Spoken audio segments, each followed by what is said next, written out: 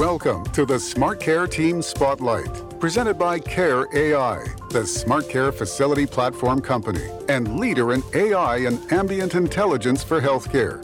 Join Molly McCarthy, former CNO of Microsoft, as she interviews the brightest minds in healthcare about the transformational promise of AI and ambient intelligence for care teams. So too often, technology makes caregivers' lives harder, not easier.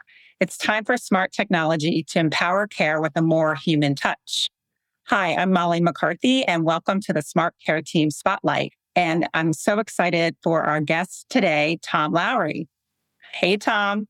Molly, how are you? It's been a while. It's so great to see you. I do want to give our audience a little bit of background. They might not know you as we know each other from Microsoft, but Tom is a leading AI transformation advisor to health and medical leaders around the world, a top keynote speaker and best-selling author of Hacking Healthcare, How AI and the Intelligent Health Revolution Will Reboot an Ailing System. He's the managing director of Second Century Tech and former Microsoft exec who served as the national director for AI for health and life sciences, as well as director of worldwide health and director of organizational performance for the company's first health incubator, together at Microsoft for quite some time. Prior to Microsoft, Tom was senior director at GE Healthcare, the founder of two venture-backed healthcare software companies, and a health system executive. And your work, I know your work's been featured all across the globe in Forbes, CEO Magazine, Harvard Business Review, Inside Precision Medicine, podcasts, webcasts, and you also wrote your first book, AI in Health. And congratulations. I know that you were just named one of the top 20 AI voices to watch. It's so great, and we're honored to have you here today, Tom. Molly, it's great to be with you. You left out my paper route when I was 14, but yeah. Anyway, great to be with you. Just to get started, I wanted to read you something, and I actually have to put my glasses on for this because it's quite small, but I just wanted to read you a little paragraph here. It says, AI holds the promise of freeing health practitioners from many of the repetitive administrative tasks that soak up their time and make them less effective as caregivers. A time is coming where AI-assisted analytics, simulation, and hypothesis testing can help humans drive decision-making, strategy, and innovation across all care settings. Beyond empowering and extending the skills of clinicians, the ultimate goal of applying the intelligence revolution to health is to provide a more efficient and personalized experience for patients and consumers. Quick question. Who said that? I don't know. Was that one of my books? Or it was just in one of your books. Okay. I'm in violent agreement. So I went back. I obviously have both your books. I highlighted that section, but I don't want to go through all the statistics that I see virtually every day around burnout, shortage of healthcare professionals, thinking about working to top of license. These are all really challenges that health systems face today and have for quite some time. And I just would love to hear your thoughts where we are today on, why AI and ambient intelligence can be applied to healthcare effectively to create what really I consider a smart care team. So, for example, as a nurse, I'd be working at the top of my license, like you said in your book. No more repetitive administrative tasks, et cetera. And really thinking about that quintuple aim of not only better patient outcomes and patient experience, but also a better clinician experience. So I'd love to hear from you, your top of mind thoughts. There's so many things that I could say, and I'm trying to figure out how to parse it to be succinct. So what I'd start by saying is, in many ways, I think AI has a PR problem right now at many levels. But the first one is everyone is talking about AI as a technology. To me, AI is not about technology. Done right, AI is about empowerment. It's about restoring the power to doctors and nurses for all those things that were the reasons, the intrinsic value by which someone decides to be a clinician. So you look at, for anyone listening, what was the intrinsic reason you decided to become something in healthcare? And then you ask the question, if you're on the front lines practicing today, how much of that intrinsic thing are you doing today? So the data shows, a study from Stanford says physicians spend more time doing administrivia than they do seeing patients. There's another study by McKinsey and Company that essentially says doctors and nurses, up to a third of what they do could be automated with AI. And the key here is it's not the intrinsic things that you really want to do that people talk about playing to the highest level of your license. I like to talk about what is it when you're driving home, you think, God, I'm really glad I do what I do, versus grinding your teeth for all of the things you're forced to do. Eric Topol, who wrote the foreword to my last book, I love this. He was the first to coin the phrase keyboard liberation. Think about the amount of time as a clinician, or even as any knowledge worker in healthcare, you spend doing these low-level, highly repetitive things that are not a good use of your time. So the promise is, imagine, according to these studies, if a third of what you do could be automated, and I turn to you to say, I'm eliminating a lot of those low-value activities, I'm giving you a third of your time back, what would you do with it? And to me, that's the premise for where we should be starting, rather than the talk about the technology, rather than the talk about the existential threat of AI. I want to turn that around and say, what's the existential opportunity for everyone in health and medicine? Yeah, no, I love that. I think back to over the past year and just time at Microsoft over 10 years, and just the concept of how can we, in clinical way, utilize AI. I know a lot of the solutions and partners that we worked with really worked maybe more at the operational and financial level, but thinking about clinically, how can we infuse AI, for example, into the hospital room through ambient intelligence, for example, with documentation, or even one of the areas that we worked on too was the concept of virtual nursing. And when I say virtual nursing, I really mean having a resource who's not necessarily in the room, but a remote resource to assist with a unit. It's really specific to what the patient needs are, so that it's really a care team approach. You have that nurse in the room. You might have the registered nurse remotely. You could have a nursing assistant. You have the physicians, the OT, PT, dietitians, nurse practitioners.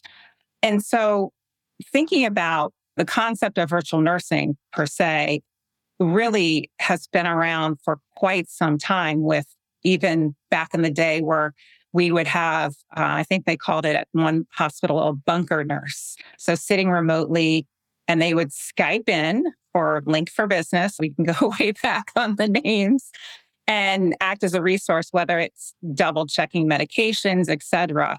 So that concept has been around for a while. And I think I'd love your thoughts on how, with regards to technology and changing practice and behavior, and you were a health system executive, but how do health systems not just pilot, but really develop solutions at scale so that they're achieving that ROI on the technology, but also really improving the overall experience of both the caregiver and the patient?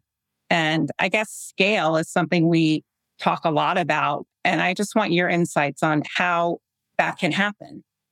Well, Molly, there were at least 10 questions, what you just said, but I'll try and parse those. So starting with where you just left off. As you know, between Microsoft, where I was both National Director of AI for Health and Life Sciences for the Americas, I spent 6 years doing data and analytic projects on the worldwide team, which meant 80% of my work was with health providers and systems outside the United States. And over a decade of doing this, the real challenge that you've raised is always, today, everyone's using AI. Mm-hmm. Very few are getting value at scale across their organizations. And the question is why? And at least in my experience, when I've gone in and worked with these organizations, and they've got leadership committed, and they've got adequate budget, and they're hiring the right teams, the single best predictor of whether if I come back in 2 years, they're going to be doing that value at scale, it is really not the technology, not even the strength of the data science team. It's whether the leadership teams get their roles in driving change. And I've had these conversations with CEOs before when I ask them, what's your role? And their answer is, well, I've hired the best CTO. I'm making sure the budget committee knows this is a priority. It's like, no. I ask you the question, what your role is as CEO. Because as leaders, driving value with scale is all about creating priorities, shifting the culture, having a digital uplift when it comes to training people. The greatest impediment to success at scale is that leadership imperative. When that's not happening, the next thing I see is the resistance of the entire workforce. And I always am quick to point out it's not their fault. Our ability to bring the doctors and nurses along, to not only bring them along, but have them feeling like they've got their hands on the steering wheel, because driving change through AI and value is all about changing those clinical and operational workflow processes. Who are the smartest people that know how to do that? The nurses, the doctors, the ones on the front lines every day. Those are the people I want to have driving process change. When that happens, I'll come back 2 years later, great things are happening. If that's not happening, I'll come back 2 years from the time I was there, and they're going to be telling me about, frankly, the same use cases they were telling me about 2 years prior. Right. No, I would 110% agree with that. I think people process tech, that people piece in change management is so important. One thing you said in terms of bringing the doctors and nurses along, and if I can just beat my soapbox here for a second, I'm a firm believer and always really have been throughout my career, is that you really want to include clinicians, nurses, doctors, whatever their professional license is, not only in the deployment, but in that design and development within your hospital, so that you have a champion in those end users. And really, I actually spoke with a hospital the other day, and she happens to be the director of innovation and strategy at a children's hospital. And she said, even though we know, like, for example, workforce and documentation, we know these are well curated problems that exist every day. Even if they have money, there's still barriers to success in terms of deployment and scale, including, she mentioned security, legal, and really that continue to follow that program and to really examine that ROI. Yeah.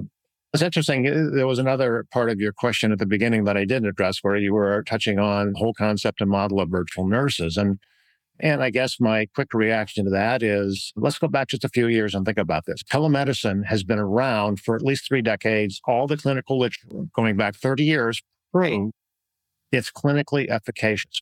Why did it take a global pandemic for us to pull it forward? And this gets back to your question about virtual nursing, of what are all the things that we should be doing that are tech enabled that for some reason we're not? And I'll just leave it there for you and anyone listening to contemplate. But we have so many things that we can be doing, and it's the premise of my last book, Hacking Healthcare. Let's take what we learned from fighting a global pandemic and apply that to how we solve the problems we have on chronic disease, on the opioid crisis. But we're not going to do that by using the same old ways of thinking and working. Mm-hmm.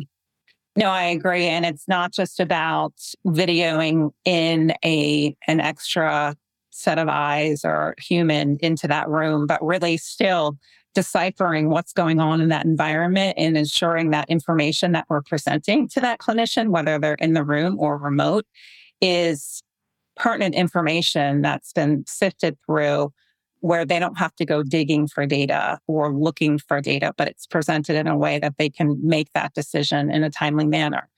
And to that end, one of the areas, we talked a little bit about virtual nursing and really what it is and where it can save time. One of the areas that was a surprise, I think, for a couple of different pilots that I worked with over the past year was in one pilot, they had 2 spots for virtual nurses. And they actually had 200 applicants for that. And they really wanted to utilize their seasoned nurses for those positions.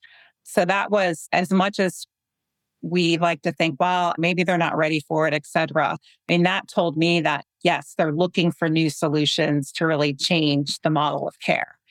And the other piece really was around the enhanced patient safety that it provides, especially when you might have a nurse who's been licensed for 6 to 12 months.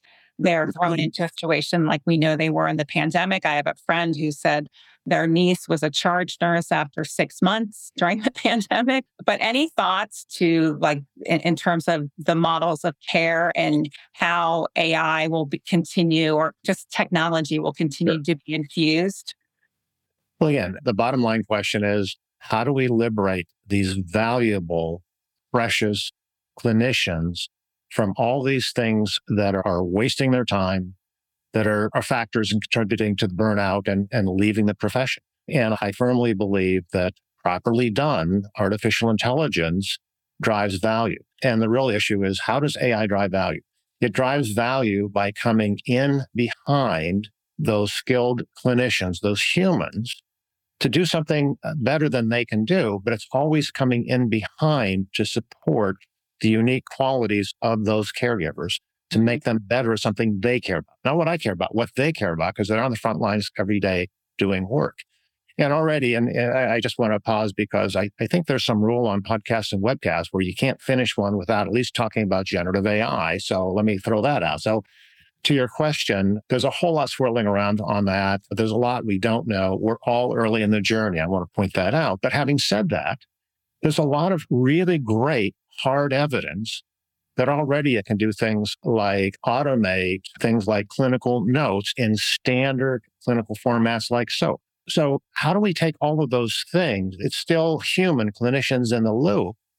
How do we start doing that to free them up to be spending more time doing patient care, doing research, or even something as radical as getting home more often in time for dinner with their families? So that's the promise. I could spend several episodes of your podcast and webcast talking about real examples today.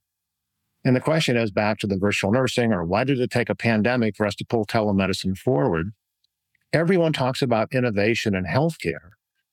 And my challenge to everyone is, well, let's talk about what that means, and let's really put that into practice in measurable ways that materially support the people on the front lines delivering care. Mm-hmm. Yeah, no, I think to that end, my next question would be, as a CFO or someone looking at the cost justification of such investments and change management, but it's almost like asking, what's the cost of not doing this, of not investing in this tech?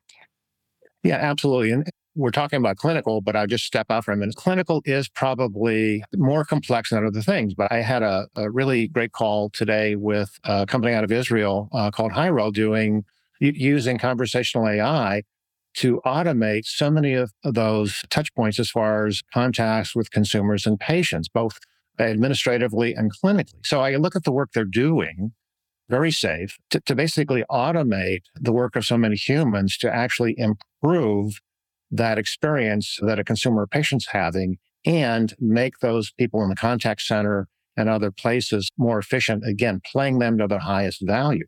Safe, easy. They've got some ROI numbers that are pretty impressive. So even starting in places like that drives measurable value.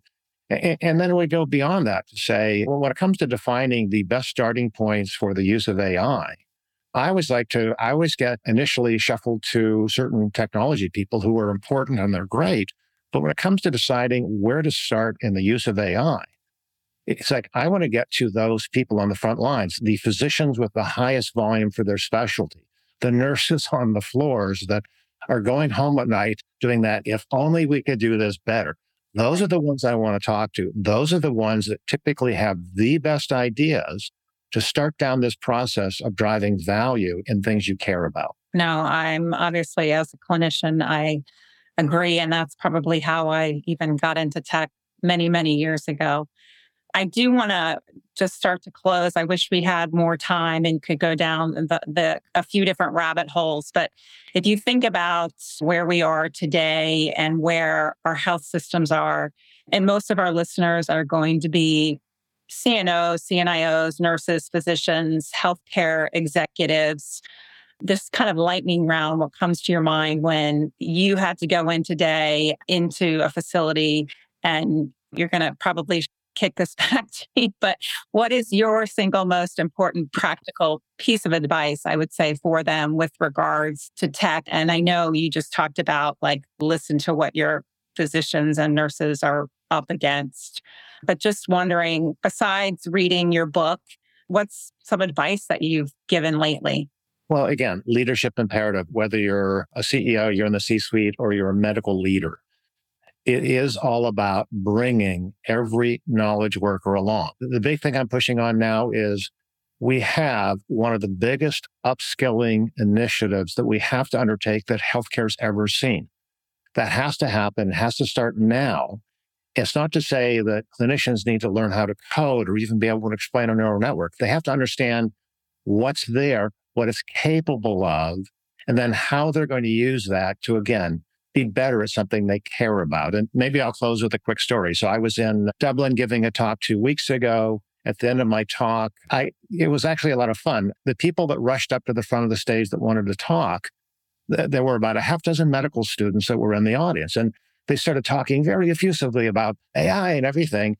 And then they finally pivoted. I said, how's that going? They were everywhere from first-year medical students to residents.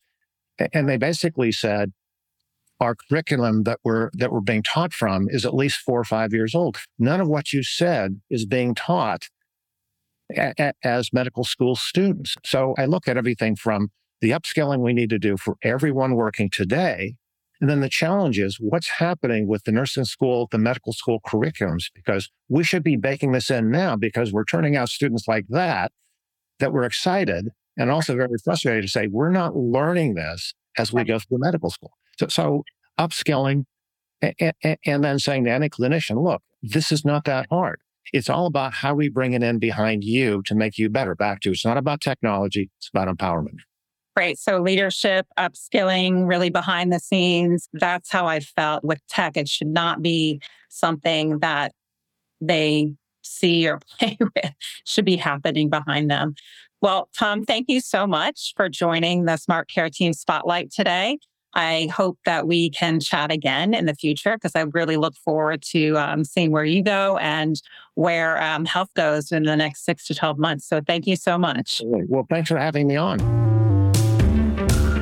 Thanks for listening to the Smart Care Team Spotlight. For best practices in AI and ambient intelligence and ways your organization can help lead the era of smart care teams, visit us at virtualnursing.com. And for information on the leading smart care facility platform, visit care.ai.